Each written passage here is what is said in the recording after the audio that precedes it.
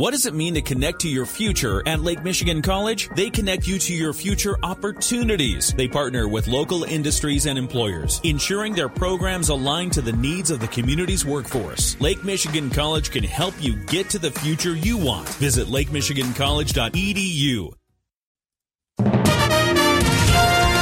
WSJM News Now. This is the 5 o'clock news block on News Talk Sports 94.9 WSJM. Brought to you by the Town Crier Wire. Download the free local news app today. For the first time, Michigan voters are heading to the polls early ahead of next week's presidential primary election. Early voting was something Lieutenant Governor Garland Gilchrist wanted to highlight during a visit to Detroit this week. I'm proud the voters of Michigan have chosen to get more people engaged in the voting process by making it more accessible, making it more convenient. It is, however, our responsibility as public servants, as folks who are engaged in the political process, to let people know about it. I don't think it's their fault that they have questions. It's our fault that we have not answered them. Gilchrist says that he cast his vote during a stop at Wayne County Community College in an effort to draw attention to the 10-day early voting process. It was made possible by voter passage of Proposal 2 back in 2022. In-person voting is available every day between now and Election Day, next Tuesday, February 27th. Speaking of which, with early voting underway in next Tuesday's primary, in addition to the presidential primaries, there are a handful of ballot questions voters are being asked to consider. In Berrien County, Buchanan Community Schools is asking voters to renew the operating millage for 10 years. The 18 mills levied in 2025 would generate about $2.9 million for the district. River Valley Schools is seeking an operating millage renewal and a sinking fund millage renewal. The operating millage is about 18 mills and would generate about $10.5 million next year. The district is seeking an 8-year renewal. The sinking fund millage, meanwhile, which pays for building repairs, is about 0.7 mils and would generate about $726,000 in 2025. The district's asking for a 6-year renewal. Niles Community Schools is seeking an operating millage renewal for 10 years. The 18 mills would generate about $4.8 million next year. Over in Van Buren County, South Haven Public Schools is seeking an operating millage renewal for 6 years. The 18 mills would mean about $11.8 million next year. And in Cass County, the Cass County Transportation Authority is asking for a new 0.25 mil levy for services. Also, Edwardsburg Public Schools is seeking an operating millage renewal. Construction starts in early March on a major I-94 project here in Berrien County. The Michigan Department of Transportation's Nick Sharippa tells us what's planned is a $204 million effort to rebuild the highway between Stevensville and Benton Harbor. This year, rebuilding eastbound and westbound I-94 from Putz Road to just west of Red Arrow Highway, exit 23, to Washington Avenue. So if you're going just west of Red Arrow up to Washington Avenue, eastbound and westbound, including those bridges over Red Arrow Highway at exit 23, we'll have 2 lanes of traffic open in each direction, not just this year, but every year for the next 3 years. Sharippa said as part of the work this year, the Red Arrow Highway exit in Stevensville, exit 23, will have to be closed. He notes the highway dates back about 60 years, and it's time for a refresh. It's an aging interstate. It's one of the busiest interstates, believe it or not, in the country. So we need to make sure that we're getting to it, and that's kind of why we're doing it this way with these large rebuilding projects that take multiple years and just getting it updated. Drivers should expect traffic to move slower on I-94 between Benton Harbor and Stevensville while construction is taking place this year. The project starts in early March and will continue all construction season. It'll then resume next year and continue through 2026. The question of how to regulate floating homes or houseboats in South Haven is being explored by the City Council. At a meeting last night, members heard from Assistant City Manager Griffin Graham that staff have been working on an ordinance amendment for houseboats for a couple of years now. He said the new regulations would create a registration and inspection process and rules for mooring floating homes. The homes would also be limited to 2 per marina. These floating homes would be something that could take place at a marina, which is a previously established land use, and then clarifies that they would need a permit granted by the city clerk pursuant to the proposed new chapter in the city code. Councilmember Mary Hosley said more discussion should be held so the council better understands exactly what's being done. I'm reminded of us having to redo the fireplace ordinance, which was just passed last session after 2 years, and the environmental impact statement, both of which had to be redone because of unintended consequences, unappreciated consequences. The council scheduled a public hearing for March 18th to learn more. Last summer, the city council placed a moratorium on floating homes while a study could be done. The The question of whether they could be used as short-term rentals prompted the action. Property inspections are now underway in the city of St. Joseph. City Code Enforcement Officer Joan Ross tells us they'll be inspecting nearly 540 properties, mostly around the downtown area, from the right-of-way to look for issues like blight, peeling paint, missing handrails, and missing address numbers.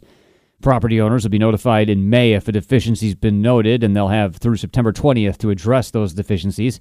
There's also an appeals process, and Ross says the city works with people who run into trouble fixing certain problems. If a property is found to have no issues, the owner won't receive any message and therefore need not be concerned. The property maintenance program has been in place since around 2000, and Ross says most residents appreciate it, especially neighbors of properties where an issue is discovered. The inspectors will be out through April. More details on the program are on the city's website, and we'll have a link to them at our website. A new partnership has been formed in South Haven to honor the iconic Nichols Bridge. The Nichols Bridge was a covered bridge that was part of the Calhaven Trail until last summer. The Michigan Department of Natural Resources removed the landmark as part of a repaving project on the trail from South Haven to Bloomingdale. At the time, the South Haven Visitors Bureau received the remnants of the bridge with plans to use it in a new way at some point in the future. Now, the South Haven Visitors Bureau, the DNR, and the South Haven Area Recreation Authority have announced plans to purchase a 49-acre property adjacent to the Calhaven Trail, formerly known as the Riverwoods development, so the former cover of the Nichols Bridge can be reinstalled on a trail. The partners hope the piece of the popular bridge can become a landmark in a new park. Ideas for the site include a small craft launch, a pavilion, and a mountain biking loop. The three partners are now working to arrange the purchase of the property. They say including part of the Nichols Bridge there could make it available for photo opportunities and historical reflection. Police have identified the body that was found along the Lake Michigan shore in Allegan County last week. The Allegan County Sheriff's Department says the body was spotted on the beach by a homeowner near the 22,000 block of Lakeshore Drive in Ganges Township February 14th. It has since been identified as 21-year-old Elijah Ramon Looper out of Chicago. He was last seen November 15th in Chicago. The Sheriff's Department is still waiting on the medical examiner's report to learn the cause of death, but says foul play is not suspected. And 31,000 pounds of trash was picked up out of Michigan rivers and streams last year by volunteers.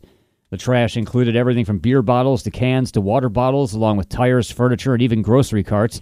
Michigan Department of Environment, Great Lakes, and Energy aquatic biologist Tamara Lipsy was asked why people dump so much in the state's waterways. If I had the answer to why people do it, maybe we could stop people from doing it. But you can't walk out your door without seeing garbage on the ground. Some of it gets there accidentally, and unfortunately in streams and rivers where you find those big things, people are dumping them on purpose. Lipsy says the state uses money from a specialty license plate to pay groups to clean up rivers. Michigan has a littering law, and lawmakers are pushing legislation to stiffen penalties for littering or dumping large amounts of trash. WSJM News now continues with your Bloomberg report.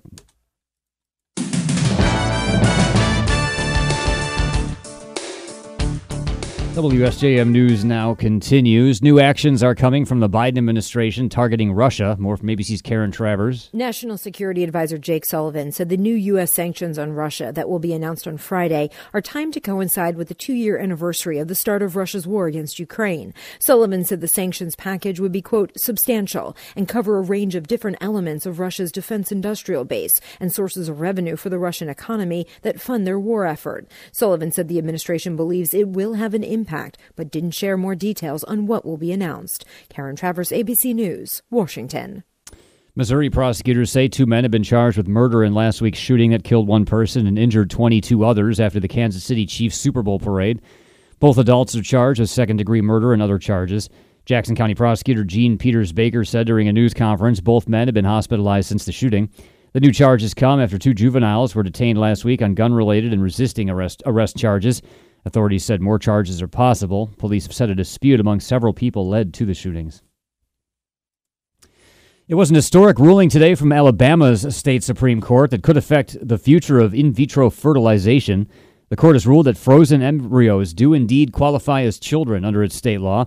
Medical experts and abortion rights advocates warn this could have major consequences for women seeking access to fertility treatments. More from ABC's Elizabeth Schulze. This really is a case that could have far-reaching consequences for families in the state of Alabama who are trying to get pregnant through IVF. And what this case centered on was this incident where a patient was able to get into this fertility clinic in Alabama. They somehow got access to that freezer, took out some embryos, accidentally dropped them and destroyed them, and that's how this lawsuit went forward. And essentially what Alabama Supreme Court decided is that now that patient can be held liable for wrongful death. The World Food Program says it has to pause deliveries of food to isolated northern Gaza because of increasing chaos across the territory, hiking fears of potential starvation. A study by the UN Children's Agency warned that 1 in 6 children in the north are acutely malnourished. Entry of aid trucks into the besieged territories sharply declined by more than half in the last 2 weeks, according to UN figures. Overwhelmed UN and relief workers said aid intake and distribution has been crippled by Israeli failure to ensure convoys' safety amid its advancing assault and a breakdown in security, with hungry Palestinians frequently overwhelming trucks to take food. Meanwhile, Israeli Prime Minister Benjamin Netanyahu has vowed to press on the war in Gaza despite pressure from the UN. Israel said it will next move into Rafah next month if Hamas has not freed its hostages by Ramadan, sparking fears of mass civilian casualties. More from ABC's Marcus Moore in Tel Aviv. The U.S. once again using its veto power to reject proposals for a ceasefire in the UN Security Council. Algeria put forward the motion, but the U.S. has said its veto was meant to prevent a binding call for a ceasefire, instead proposing a temporary humanitarian ceasefire. The U.S. ambassador saying they were forced into a vote that goes against the consensus there, but that no attacks should take place in the southern city of Rafah. Former South Carolina Governor Nikki Haley says she does not fear Donald Trump and will not be exiting the race if she loses her home state primary on Saturday. More from ABC's Stephen Portnoy. It was promoted by her campaign as an address on the state of the race, and it began with Nikki Haley pointing to speculation that she might drop out. Well, I'm not. Haley says she'll stay in the race until the last person votes and continue to press the case against the GOP frontrunner. I have no fear of Trump's retribution. Ahead of Saturday's South Carolina primary, the latest 538 polling average has Trump leading Haley by more than 30 points in her home state. Stephen Portnoy, ABC News, Washington. As President Joe Biden pushes House Republicans to pass needed aid for Ukraine, he wants voters to understand nearly 2/3 would actually be going to U.S. factories, like a munitions plant set up to open this summer in a gleaming new industrial park in Dallas. Administration officials combed through the foreign aid in the $95 billion bipartisan supplemental funding bill passed by the Senate. Of the $61 billion for Ukraine, nearly $40 billion would go to U.S. factories that make missiles, munitions, and other gear. House Speaker Mike Johnson refuses to put the bill up for a vote in the House. And Capital One is planning a takeover of Discover Financial in a move that could shape up the nation's payment industry. More from ABC's Mark Remillard. Capital One executives say their $35 billion takeover of Discover will see them invest big in changing consumer perception about Discover credit cards. Capital One says Discover cards are almost universally accepted by merchants, but most consumers don't realize that. The U.S. credit card industry is dominated by Visa and MasterCard, with Amex third and Discover fourth. Roughly $6.8 trillion is run on Visa's network compared to just $550 billion on Discover. Mark Remillard, ABC News.